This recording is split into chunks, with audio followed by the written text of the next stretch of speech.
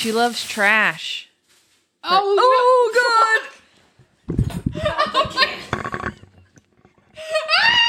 on fire. Oh my God. Megan trying to burn my damn house down. I have a fucking cramp in my uterus. I was really trying to like get up quick, and my uterus was like, "Bitch, sit down." We're going to talk about flying saucers. Ghost story. Weird story. How we can restore to the living those who have passed into the realm of death.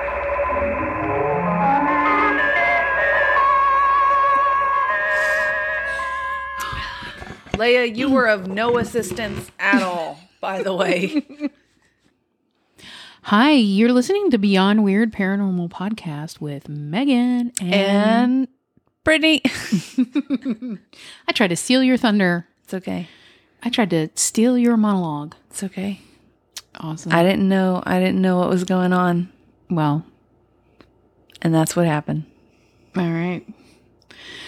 What are we going to talk about today? We're talking about our trip to the desert. The weird West Texas what the fuck. Yeah. Yeah.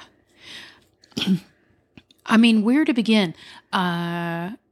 We went to the desert in April. Yeah. April the 8th, 9th, and 10th. Right. For those that don't know, we live in Austin, which is in Central Texas. Kind of south-ish Central Texas. So West Texas for us, well, I guess West Texas for the whole state is like Lubbock and I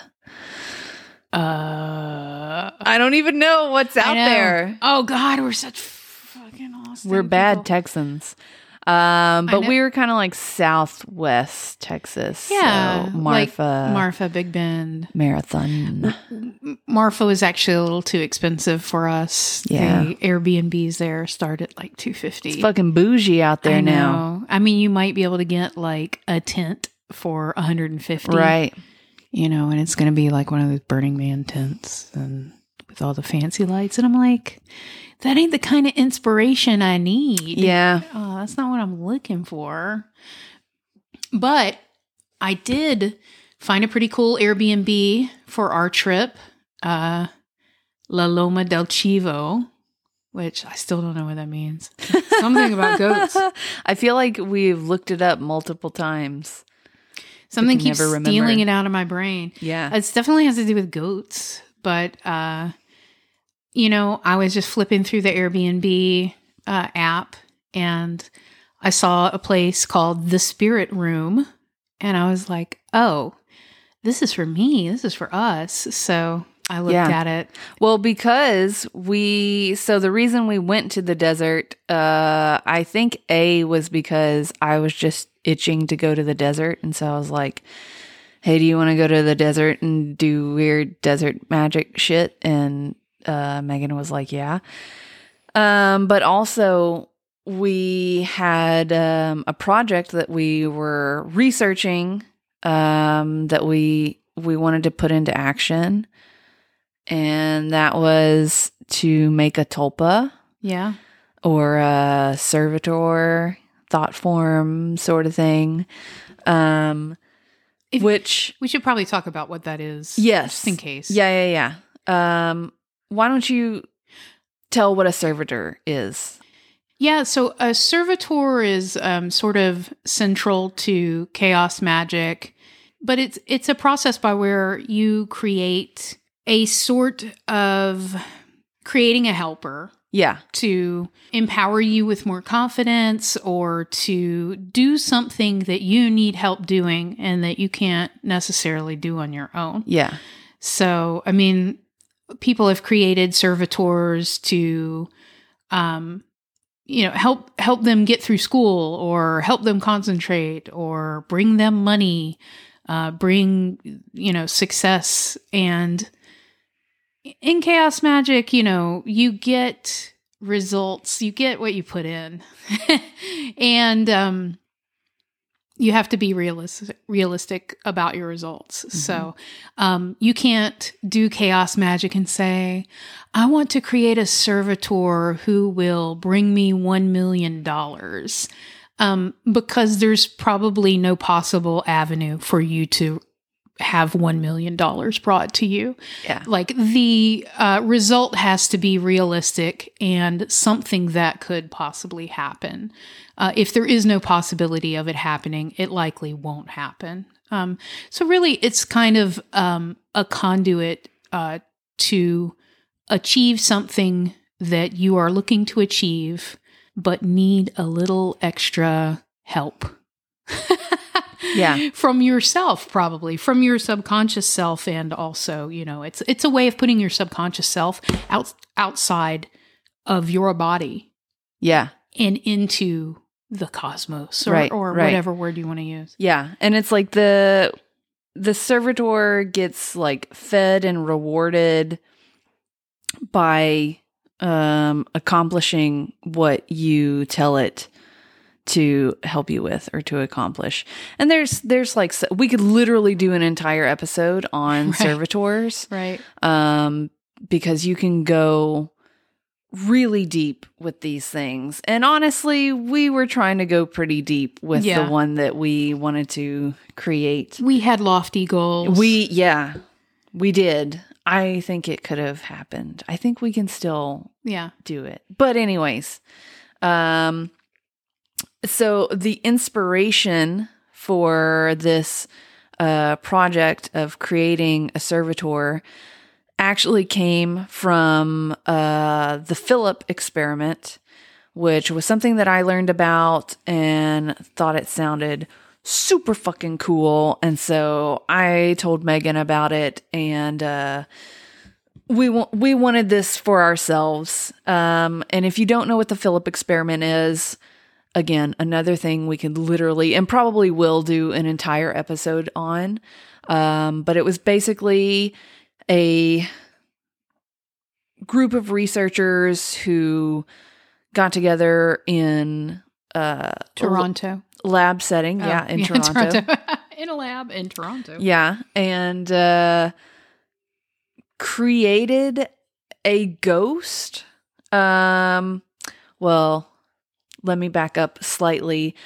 They created a character whose name was Philip, and they wrote, you know, a very extensive, detailed backstory for Philip about his life. He was like, you know, a 18th century English duke or something like that.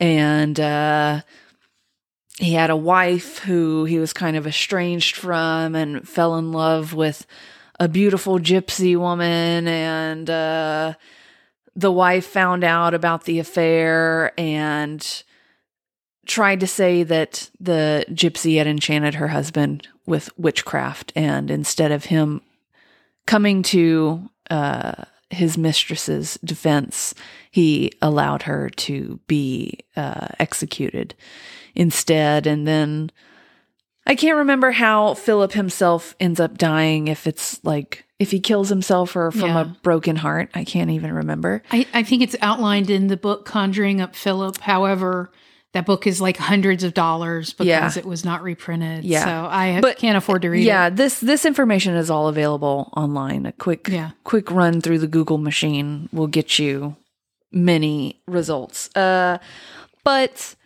they created this, you know, story for Philip. They even drew a picture of Philip.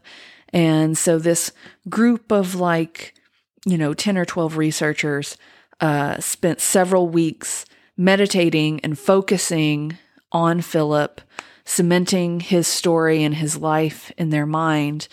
And then they started trying to get Philip to manifest in the lab with kind of typical, you know, knock on something or... Oh, like a traditional seance fashion. Right. Yes, but at first they didn't incorporate like a lot of the typical seance environmental elements. And so they didn't really see results until they did that. So they got more results when they turned the lights down and, used only candlelight and sat around a table, held hands, and put themselves in that very seance-esque mindset. Yeah. And then they were getting a lot more activity. Right. Table knocking, table tipping, levitation. So it definitely throws into question, did they actually create a spirit or tulpa collectively that was then able to manifest? Or were they basically having like a group PK, like psychokinetic event? Right. And they just thought it was Philip. Anyways, I thought that was incredibly cool. And so I started looking into tulpas. And then that brought me to servitors. I definitely do not recommend looking into tulpas very deeply because you start getting into the weird, sad side of the internet. I'm not even going to go into it. But I would say tulpas became a thing. Yeah. They became a meme maybe a few years ago, and it was like a 4chan thing too. There we go. Just 4chan. 4chan was a part of it. Yeah. That's all that needs to be said. I'm pretty sure there was a board for tulpas there, and then it kind of... Now there's a subreddit, our tulpa. Yeah. Don't go there. Discord servers and all sorts of... just very young. It's lonely. I don't know. It was definitely not the research that I was looking for. Yeah, right. There's not a lot of historical... first of all, there's not a lot of historical research available for tulpas. We really only have one source, the Magic and Mystery in Tibet by Alexandra David Neal. She didn't really go into detail too much, but said that the bodhisattvas, or sort of learned Tibetan monks. I'm probably using the wrong terminology here. It's not my wheelhouse, the Eastern religions. But they had the ability to essentially create a helper who would be a spiritual counterpart who could help them overcome things like phobias. Like if you had a fear of heights, you could create a tulpa who was not afraid of heights to help you with your fear. She also used the word tulpa kind of interchangeably with the word tulku, which was actually a reincarnation of a previous type of monk of stature. So only certain people could reincarnate another monk or another kind of religious leader. But she considered those two things the same thing. And only a very short passage in the book explains any of this. So, and it's pretty, a pretty weighty read, but she was the only Westerner at the time allowed. Her interpretation is the only one we have of that time. Right. So we have no other interpretation of, from a non-Eastern religious person, which the differences between Eastern and Western religion are so culturally different. But it's hard concept to translate for sure. So there's not a lot of source material for tulpas. Yeah. Wow. Tangent over. I know. That's what we went to the desert to do. Yeah. That is not actually what happened. Right. Yeah. So we wanted essentially to create a servitor that would act as a research tool for us. Like, we wanted basically like an inside man in the spirit realm to help facilitate communication and give us access to information that we would otherwise not be able to get. But yeah, we did not end up. Yeah, so we we did not accomplish that goal, but to our defense, if you have such a detailed just goal of what you are trying to achieve with your tulpa or your servitor, you have to be very precise with the characteristics, the personality of your tulpa, how they can operate, when they operate, how they receive energy, how long they will be around for, where they go when they're not helping.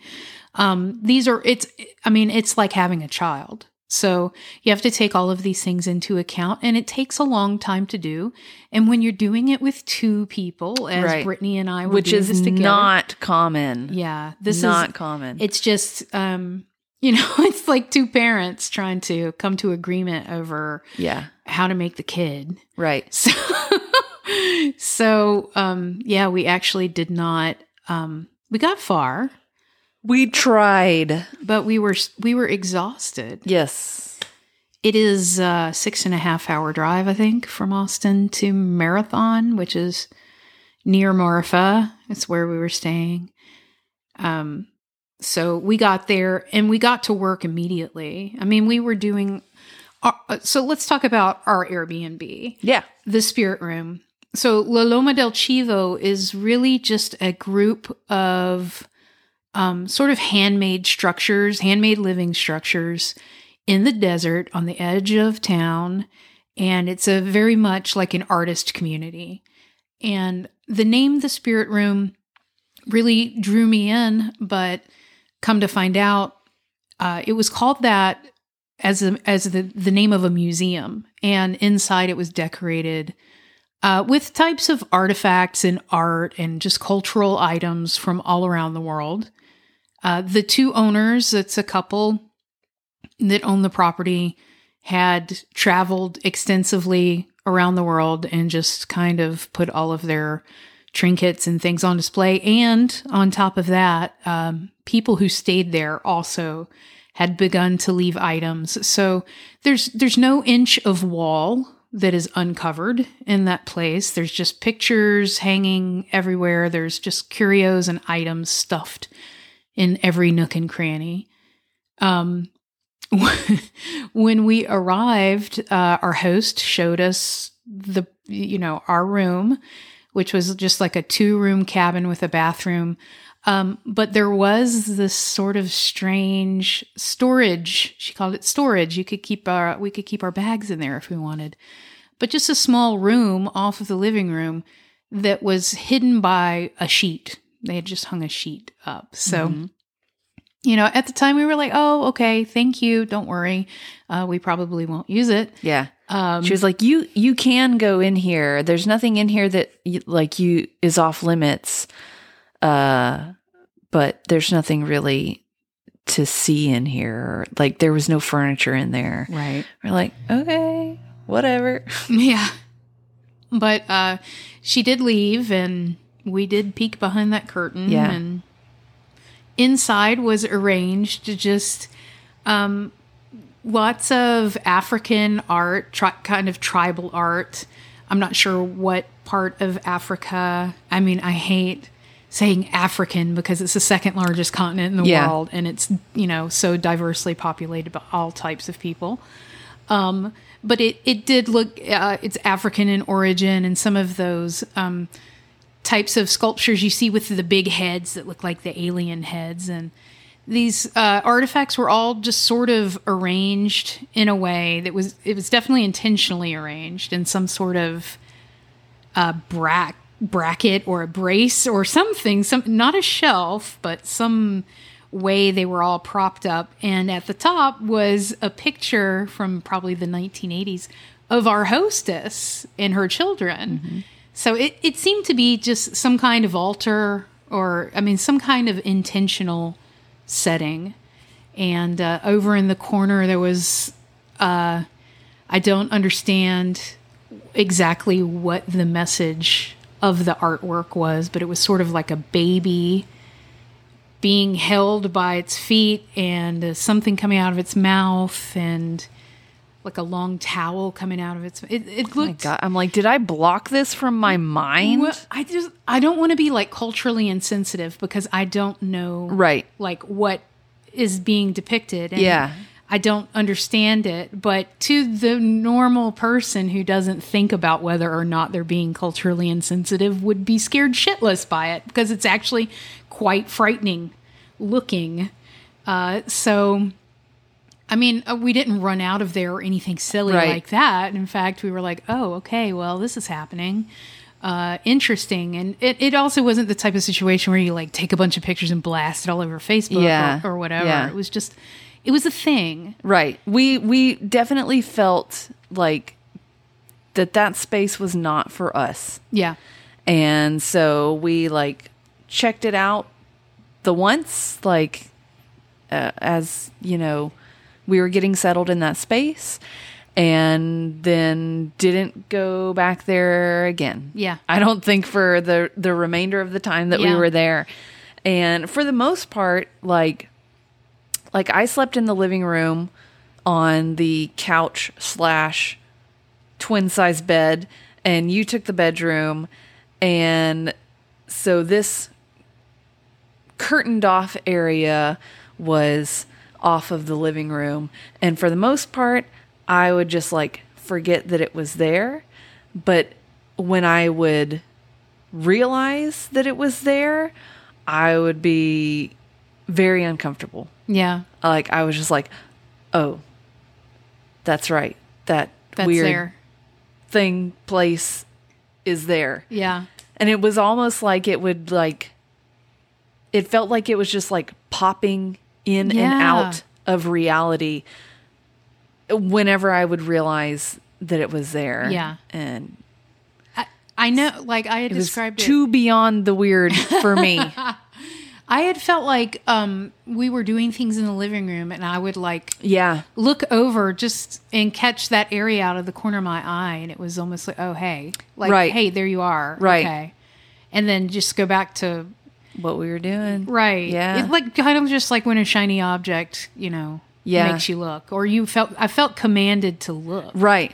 Yeah. So, I mean, I didn't peek behind the curtain again. But I definitely, you know, was reminded every so often that, hey, I got a weird feeling over there earlier, and here's that weird feeling again. But so that was one strange part of the place. But also there was like immediately we were seeing like Egyptian motifs everywhere. Yeah. There was a picture and kind of like an old, I'm sure everybody has seen it. They can imagine like Osiris and Isis in their head. And, you know, there was just a picture of those two. I think Horus might have been in one of them. My sheets had Anubis, and I was a little... These were the strangest sheets ever, just like... the Anubis was as big as the sheets. Yeah. Like, it went all the way down. Yeah. And I was just like, okay, well, I feel a little... Like, how much judging is going to happen in my dreams tonight? Please don't weigh my heart or whatever.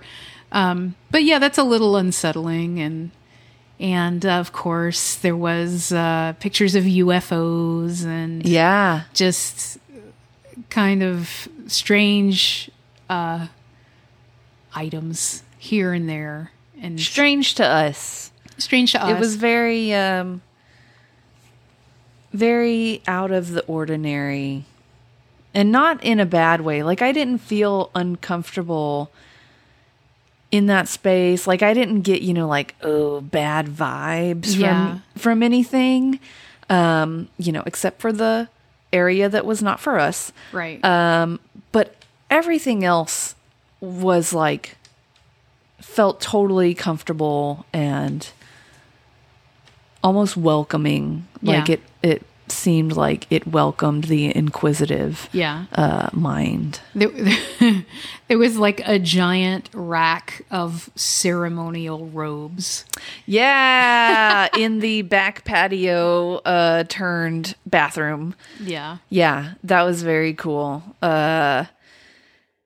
Large hooded black robes with gold trim. Yeah. Like a lot of it was just, like very bohemian style, billowy tunics and robes. And I think they were meant to be like a bathrobe, dressing gown sort of thing for when you were just trying to relax. But yeah, one of them on that rack was like all black with gold embroidery around the collar. And I pulled it out and I was like, this is a motherfucking Aleister Crowley robe. Like, he would be all about this.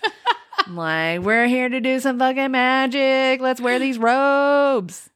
But we didn't. Neither one of us did. I was feeling a little. Yeah. It's like, actually, I don't know who might be a else, spider I don't in know there. who else has been wearing these robes, Yeah. so maybe I'm not down. Yeah.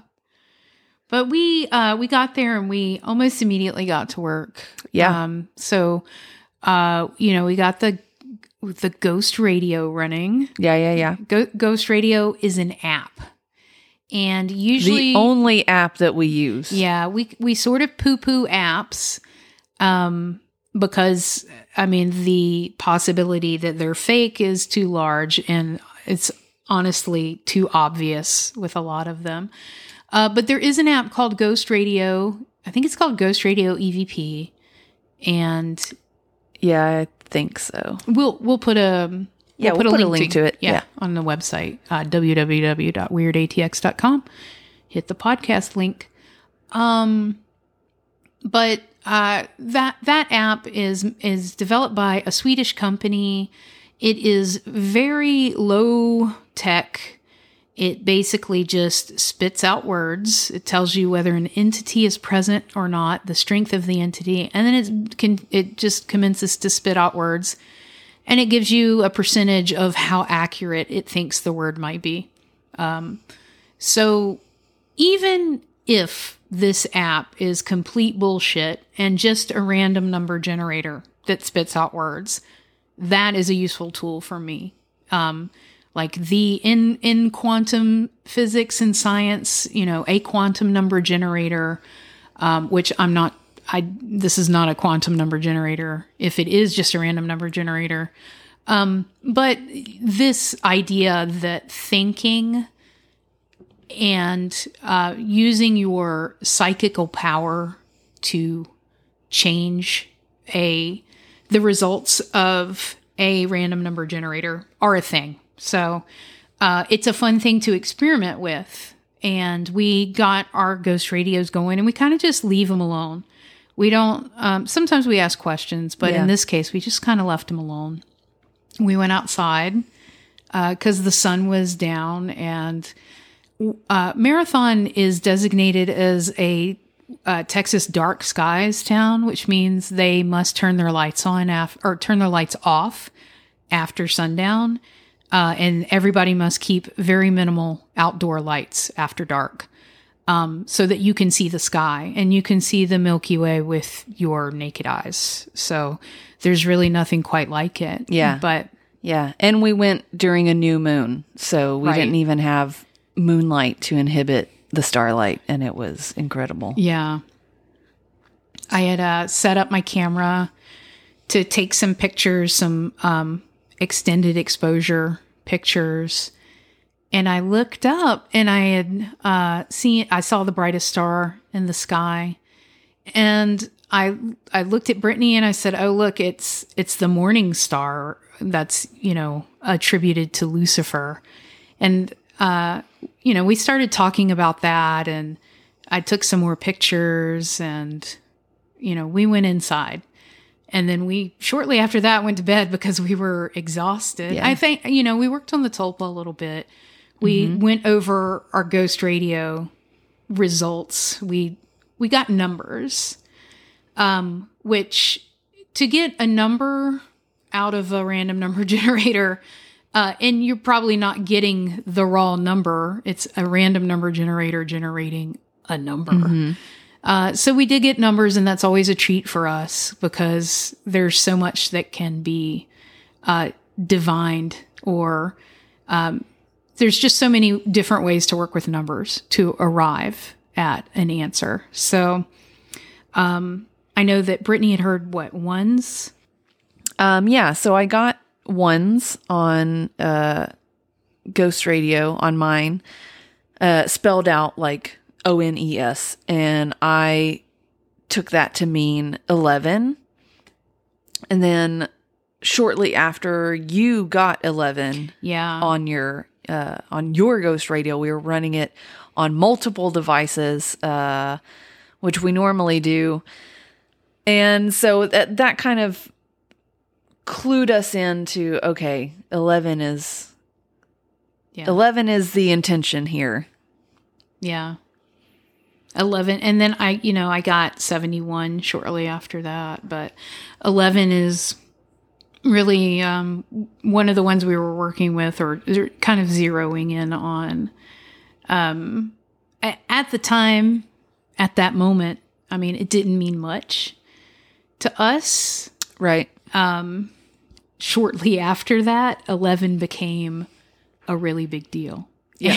And it's actually, it became such a big deal that even today, I am still having what the fuck moments like, oh my God, this is what 11 is connected to. Mm-hmm. So, we went to sleep. I had a dreamless night. Brittany, what was your dream? Do you remember it? I don't remember what the dream was, but in my notes about the trip, so we, in our work with the tulpa, we were trying to decide on a name for it. By the time we decided to wrap it and go to bed, we had not settled on a name. And so I said, okay, tulpa, you're going to come to me in my dreams tonight, and you're going to tell me what you want your name to be. And I kept getting the name Zach in my dreams. And so that was cool. I'm pretty sure we decided, no, Zach is not the name. Zach is not. But speaking of your dream and Ghost Radio, I was just looking today back on our logs of what words Ghost Radio spit out. So in the course of 2 minutes, it spit out 11, and then dream. And then 71, and then darkness. So even now, dun, dun, dun. I'm like, oh, right. We talked about having those dreams, and that was like the next word after 11. But make of it what you will.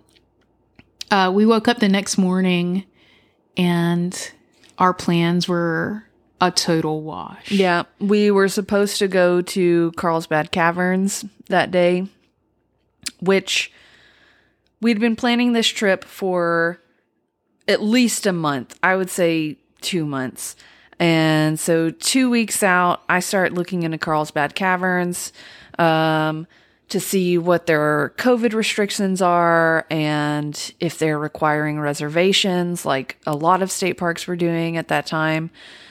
And they did not. You did not have to reserve a spot to get in.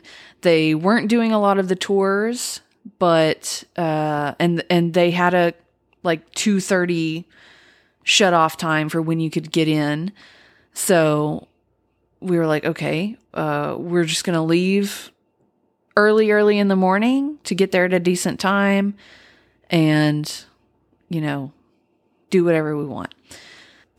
Morning of comes and we're getting ready. I don't even know what time it was. I think we were trying to leave by 8. Yeah. And so I just was like, I'm just going to check. I'm just going to check the website, see if anything has changed. And I look, and sure enough, now they're like, you need a reservation. Don't fucking come here without a reservation. And what do you know? The whole fucking weekend is booked. Yep. Fully booked. We are not getting into Carlsbad Caverns. Nope. At all. Nope. So we had this great idea. Let's go to Roswell. Yeah. Yeah. And we had tossed around the thought of Roswell during planning and had just kind of chucked it out the door because we were like, we're probably honestly not going to have time. It's 4 hours to Carlsbad and then another hour to Roswell. Right. Yeah. We didn't want to drive. Yeah. But we figured, you know what? Carlsbad ain't going to happen. But we were already planning to make this 4-hour drive. So why don't we just drive 4 hours to Roswell instead? And that can be our activity today. Right. So we got in the car. We did make a pit stop in Marfa and took some really cool pictures. Yeah. There wasn't much going on there. It's not as grand and awesome as a lot of people make it out to be. But we got back in the car after a few good pictures and I had the great idea. Why don't we listen to Aleister Crowley's Book of the Law on audiobook? And the reason that I had brought it up to Brittany in the first place is because we're taking our trip on April 8th, 9th, and 10th. Those are the days that Aleister Crowley received the transmission from Aiwass, which was this type of preternatural being that dictated the book to him. And he wrote them from the hours of noon to 1 p.m. on the days of April 8th, 9th, and 10th. I had originally had the idea that we would read chapter 1 on the 8th, read chapter 2 on the 9th, and on the 10th read chapter 3 at the same time that they were written. However, the time zones between Cairo and Texas would make that quite impossible. It would be about 3 in the morning. Well, not impossible, but not optimal. Right. We would have had to have started our reading before we even left Austin. So I was dead ass asleep. I thought, hell, why not? It's, the second day. So I put the audiobook on. If you don't know, it's only about 45 minutes long. So we got done pretty quick, and it's kind of hard to make sense of when you hear it rather than when you read it. Mm-hmm. I mean, it's hard to make sense of fucking period. Yeah, right. But at least you have a sort of, when you look at it on paper, you have it sort of laid out, and you can refer back easily to something you just read to make more sense in the context. However, in chapter 2, on the audiobook, it does read the code that is referenced by Aiwass as, quote, numbers and words. And it's just sort of a cryptic, a cipher that when it read out loud sounds really strange. I mean, I have it right here. Should we read it out loud? Yeah, why not? Well, it'll be somewhat like, so before I read it out loud, I had a feeling that in the car, when the audiobook read it out loud, that something changed, that we were somehow in the shit, or that we were on our way to the shit. We were in the beyond. Yeah, something changed. Yeah. So it's really short. I'll read it. It's 4638 ABK 24 ALGMOR 3YX 24 89 RPSTOV That last part looks like a name. R.P. Stovall. And it's funny because if you Google that, there are people who have used that as their name. Oh. Yeah. Also, Algmore, Algmor. So the audiobook read that out loud, and we felt as if, something had changed in the car, or it was just very interesting, or maybe I even had that thought later. And maybe it wasn't in the moment. It's kind of hard to remember because it was back in April. Yeah, no, I feel like I remember that moment, and maybe it was something that we didn't speak aloud at the time. Yeah. But yeah, I felt it too. So Yeah. it impacted both of us. Yeah. So that code is used to sort of uncover who the child of the new Aeon is. And, that code actually, if you've ever read the Book of the Law, in the very end, it says, to study this book is to bring peril upon yourself, destroy this book after its first reading. Anyone who tries to work with the book is a fool. But, despite that, people have tried to rip this thing apart. And in the 80s, that code was broken against the 11th letter, every 11th letter of the alphabet. So literally, the key to the Book of the Law, the cyclic key, is the number 11. We didn't know that at the time. Right. Like, I didn't know enough history about, Crowley is, he's not a hero of mine. So, I mean, I give him a big nod to all of the things he does, but I also disagree with quite a few things he did and said. So, I don't hate the guy, but he's just, he's not my buddy. He's problematic in a lot of ways. Yeah, but I mean, that's not my feeling about him. I mean, so is Tolkien, and that guy's my fucking hero. But, at any rate, we didn't find out about the 11 until much later. Yeah. So that's an interesting point, though. The book finished up pretty quick. We still had another 5-hour drive. It was pretty uneventful, but then we got to Roswell, and of course, it's like Alien Central. It's a total tourist trap. We went to the museum. Yeah. It was underwhelming. Yeah. For sure. We didn't spend too much time there. But I was bound and determined to find some good souvenirs for some friends back home. So once we got done with the museum, we went on the hunt for good souvenirs.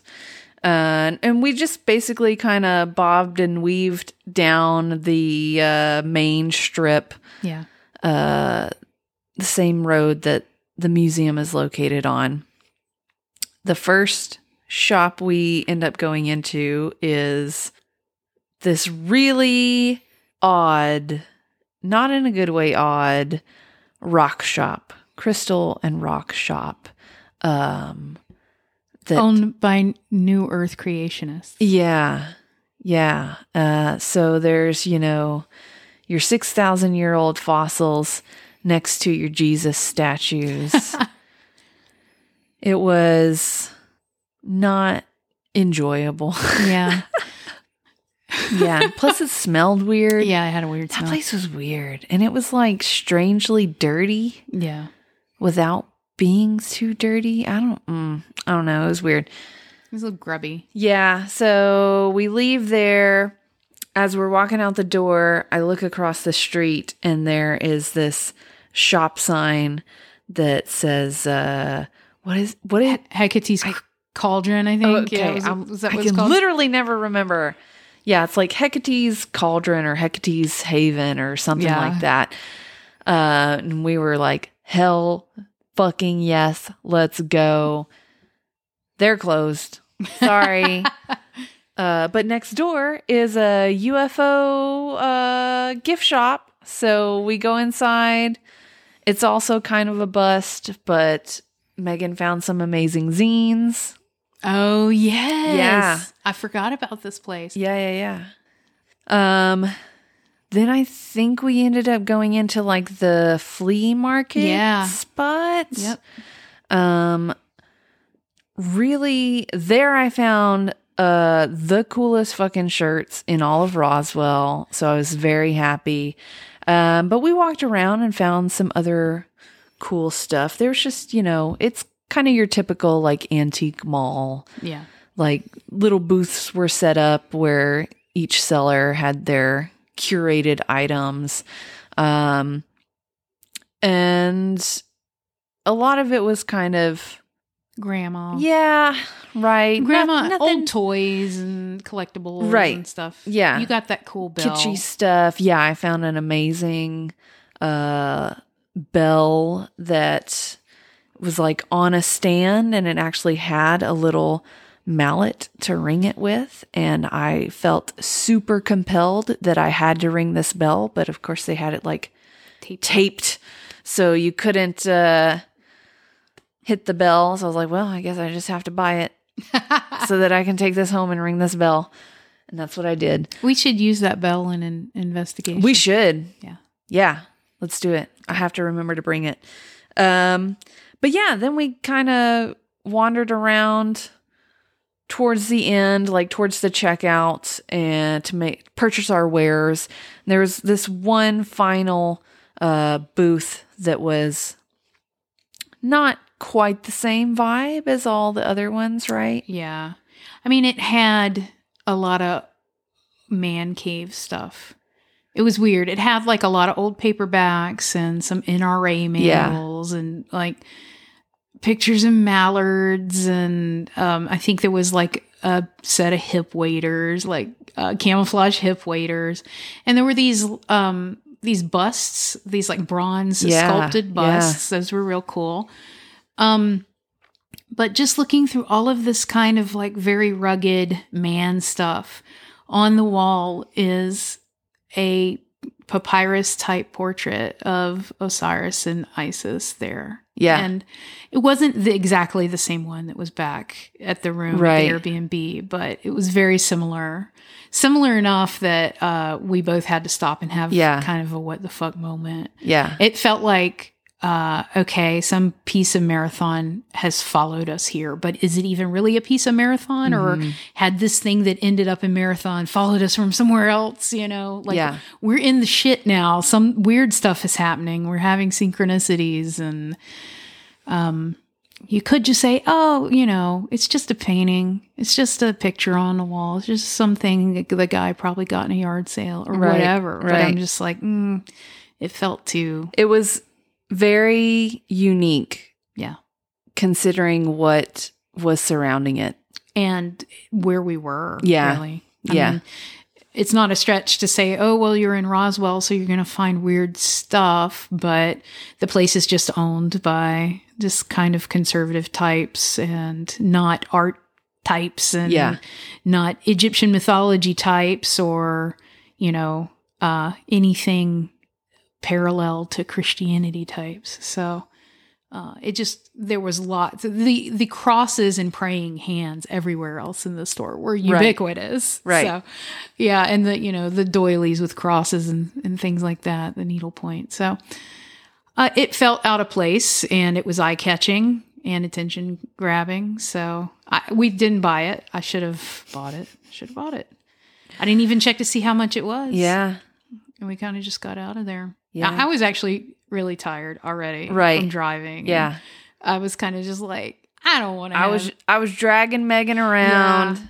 Yeah. I was determined. I was ready to spend some money. Yeah. I needed souvenirs. I did get some soap though. So not That's there. right. I totally forgot about that soap shop. I bought soap called Elon Musk. Yes. It's musky soap. Oh no. But, what did we do after that? We went to the infamous other crystal store. No. Oh. We went to that other gift store. Yes, okay. Yeah. And we, Megan was done, right? Megan was like, I'm done fucking shopping. Let's go back to the car. But I'm like, but wait, one more gift shop. And she's like, no. But then she's like, okay, fine. So we go into this other, like, UFO themed gift shop. This one was way cooler than the other ones we had been into. It was just, they had better designed product. A younger aesthetic. Yeah. More design oriented. Yeah. Better cheesy. stuff in general, better quality things. And the guy who did he own it, or he just managed it or worked there? The one we talked to at the counter? I don't know. I don't know what his business but affiliation was. He was very cool, younger guy. Just a much better shop. What was it called? Do you remember what it's called? I think it's called Hangar 205 because it's 205 Main Street. Oh, okay. Well, if you're ever in Roswell, look up this shop. It's really cool. Yeah. Hopefully they're still in business. But I think they're in business. Okay. Well, I mean, I follow them on Facebook. Oh. But anyway, check them out. Yeah. However, we have a story about going. Yeah, there. right. Yeah. So they had one table set up in this shop that had a selection of books, UFO related books and conspiracy theory stuff. And there was one book in particular that caught your eye, Megan. Yeah, it caught my eye because it actually had no text on the spine. It was just black. And it was kind of haphazardly put in there. I pulled it out. And the book is The Secret Rituals of the Men in Black by Alan Greenfield. So we mentioned in a previous episode that one of our biggest influences are Greg and Dana Newkirk, and they have a show called Hellier. Yeah. And in that show, Hellier, they talked to Alan Greenfield because of some stuff they found. I don't want to give too many spoilers. Yeah. I also don't want to get on a tangent about Hellier and Alan Greenfield, but just know it was extremely relevant to us in that moment. We were just kind of like, what the fuck is this doing here? Right. Sort of moment. Yeah. And on top of that, it's a book by Alan Greenfield we'd never heard of. Right. So come to find out, it's condensed in another book. He's kind of made a compilation or a compendium that includes both of his popular works about the Men in Black and the secret cipher of the Ufonauts. But I immediately was like, okay, this book is priced over the publisher's price, but I'm buying it. Yeah. Like I'm walking out of here with this book. So I did. And, I didn't have much time to read it on the way back, but I did get some, a chance to read some of it while we were there on our trip. Yeah. But I thought that it was interesting. Just at the beginning of the book, it does reference the Book of the Law and, lots of different numbers, including the meaning of the number 11 and its central role as the cipher key to, the code in the Book of the Law. So he quotes an article in Thelema magazine in 1980, and it says, "This key we have been considering can be understood from either of two courses. 11 is the number of magic, and when we number every 11th letter of the alphabet, we arrive with ALW or LAW, as in law." Yeah. So it essentially names 11 as the magical number of all magical numbers. And I had a moment in the bed back at the Airbnb, like, oh shit, this is what 11 is, and this is just the launching point. And, I started doing that Charlie from It's Always Sunny in Philadelphia, where he's like got all the strings on the billboard, on the corkboard. So, my mind went racing on that, but to get back to Roswell for sure, where do we go next? Yeah. So we were actually headed back to the car because Megan was like, okay, no, for real now. I'm tired. But lo and behold, we walk past the store next door to hangar, whatever, 502, 504. It's actually 209. 209. Okay. Hangar 209. And it is a crystal shop, a rock and crystal shop. But this one looks fucking amazing. And so I'm like, we have to go in here, please. Megan did not argue. Because this place was so amazing looking. Like they had all the crystals and rocks laid out, like grouped by color. So it was just aesthetically amazing and beautiful. They had shop cats, which is the best thing ever. Like I love that shit. So yeah, we spent probably 25, 30 minutes in this rock shop, right? Yeah. I broke something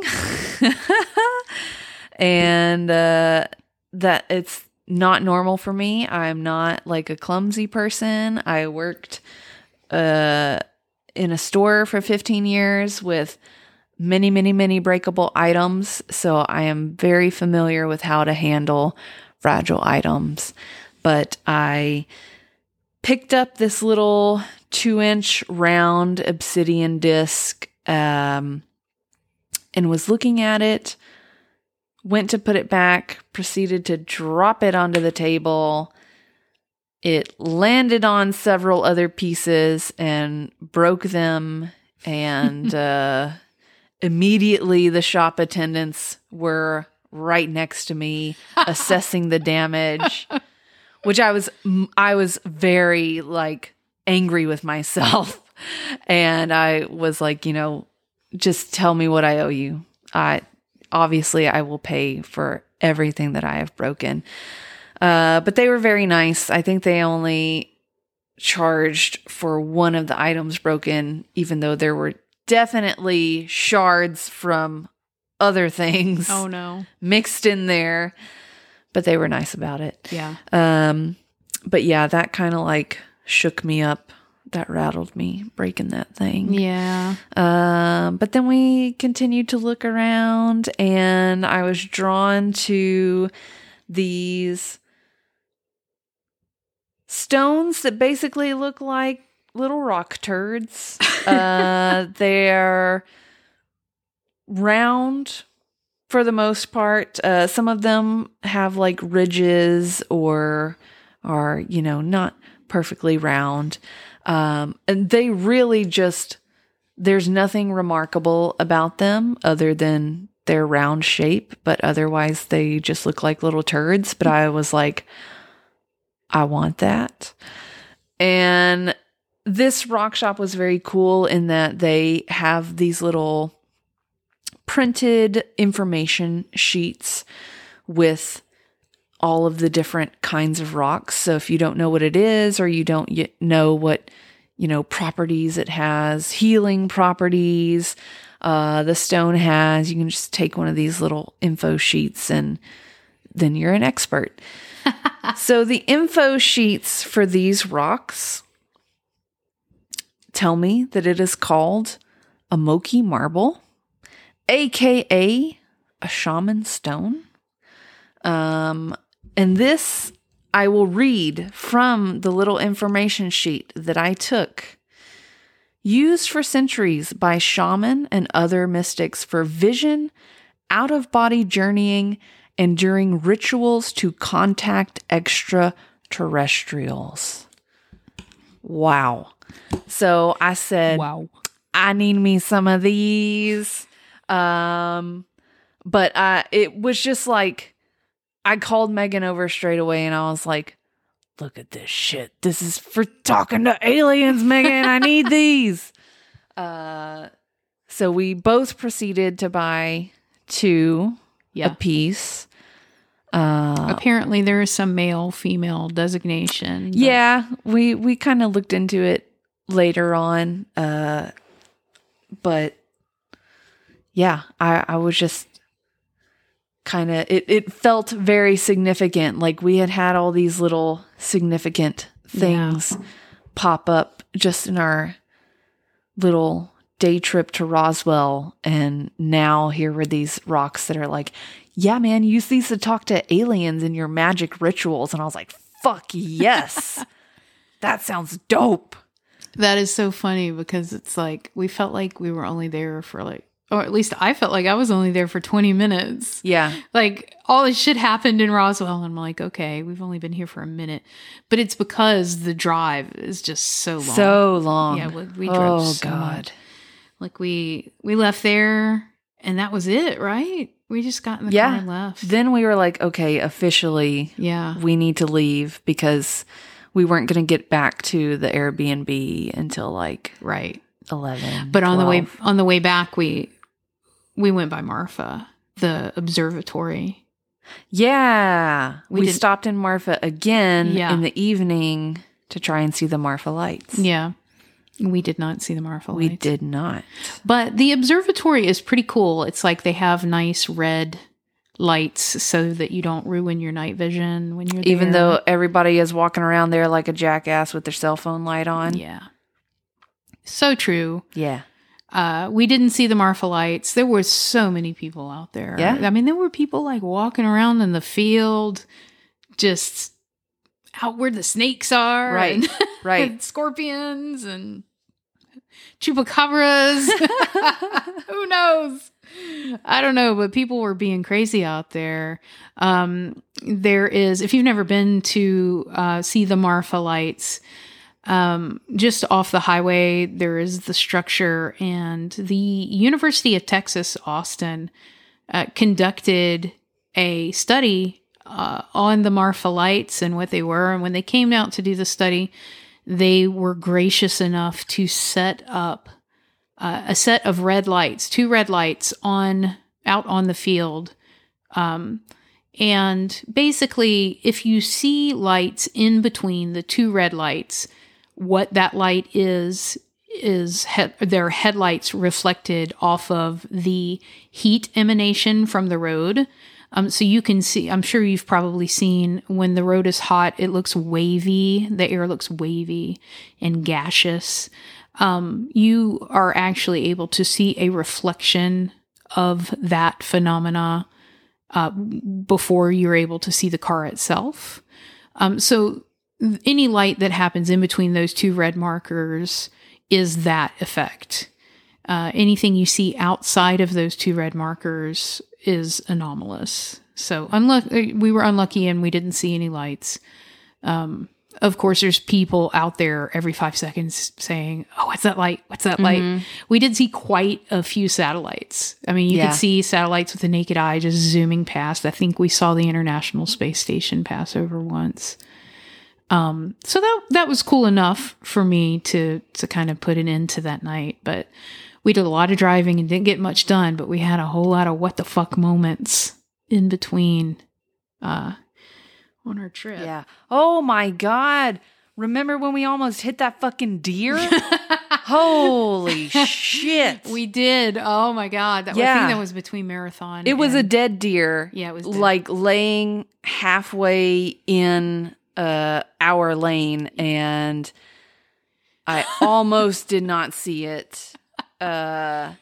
You scared the shit out of me just now when you were like, oh, Sorry, my I shit. just remembered it because you said weird shit happened, and I was like, yeah, like when we almost hit that fucking deer. Yeah. Yeah. So when you drive in the desert, and there's no street lights anywhere, of course, because Right. this is dark skies country, you don't see something in the road until you are feet away from it. Yeah. Even with your bright lights on. Yeah. And then, I drive a Prius hatchback. So, my car is tiny on top of everything else. But it was just, the deer was upon us. Yeah. And I barely had enough time to swerve. No, I was Oh, it was driving. when you were driving. Yeah. I was driving us my back That's to right. the Airbnb Right. from the Marfa That's right. observation. I'm sorry, trying to place. steal your thunder. Man, It was something, man. I'm a pro driver. Just let me say that. Been doing it for like more than 15 years. More than so, 15. Yeah, I'm a professional. I'm a terrible night driver because I have no night vision left from doing stupid drugs. Don't do drugs. That's a story for another time. Don't do drugs, kids. It kills your night vision. Some of them. Anyway. So yeah, we went home and thought about our day, and I looked over my book and made the discovery about the 11. And I mean, there's other things in that book too that just tie in so strangely. The number 71 in there is also in there, and just I thought it was another just weird coincidence, another weird synchronicity.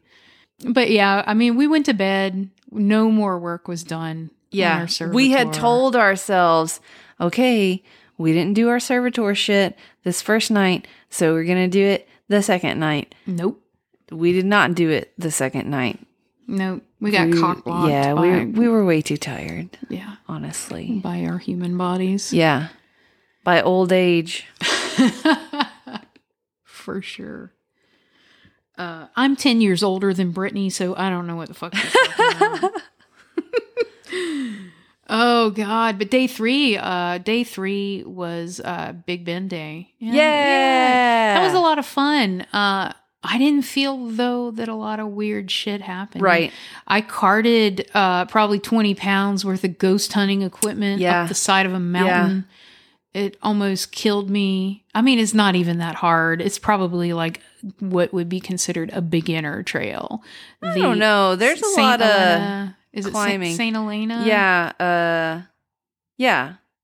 Santa Elena. Santa Elena, I'm sorry. Canyon Trail. Yeah. That is what we went on. I've been to Big Bend once before this and didn't get to take that trail and deeply regretted it. So this time I made up for it and it was amazing. The whole park is just gorgeous. If you have the opportunity to go to Big Bend, fucking go. It's amazing. There's also a guy who makes tacos in Mexico, and then they bring them across the Rio Grande in a canoe to give you your tacos in America. Yeah. I so wanted to go see that guy and get a taco, but we did not go to that. We weren't allowed. Yeah. It was closed off. Yeah. Anyway, next time, I hope he's still there. Yeah. Him and his wife. But then we came home. We came home. We came home. Yeah. Yeah. It was a weird trip, and we're still researching the things that we gathered. Yeah. The information that we gathered, the thoughts that we had, stuff in books. This really it's going to be a part 2 because it doesn't end with the desert. Right. Like this shit follows us everywhere. Yeah. Yeah. And this isn't our only project. So every once in a while, I feel like we get a little bit of info that ties in another project. Like, what if this desert shit is tied to one other big project we're doing? Mm-hmm. And then I'm never going to sleep again if that happens. I'll be making this podcast on my own, like pulling my hair out 3 a.m. while Brittany's dead ass asleep. I know to anyone else, this trip just sounds like, okay, yeah, you guys had some stuff happen, but for us in that moment or in those moments, everything was just like very pointed and significant, like moment after moment after moment. It was like we were following this breadcrumb trail that was taking us in a totally different direction than what we had come to the desert for. Yeah. So, yeah, it may not sound remarkable as a listener listening to this, but for us, it was very, very significant and remarkable. Yeah, people might be like, where are the ghosts? Yeah. And we went out there to make a servitor Yeah. to aid us in talking to ghosts. Right. And we had also planned to do some other experiments. We wanted to do a lot of Estes because we always wanted to do Estes, and we wanted to do something called the Gansfeld experiment and some other things. Good intentions. You but know, I have a theory that once we complete the servitor and finally just do it, the ghosts will appear. yeah. Yeah. I mean, because that was the whole reason to make the servitor. Right. Yeah. We just got to do it. Yep. But yeah, this trip really felt like a turning point for us. You know, like Megan said earlier, there was that moment as we were listening to the Book of the Law that it felt like, okay, we're like in it now. Like whatever you thought you were coming to the desert for, nah, that's not going to happen. You're going to do all this other stuff instead. Yeah. But like to me, it felt very much like the universe was like, these are the plans that I have for you. And So I felt like here we were definitely being led. Right. What led us Right.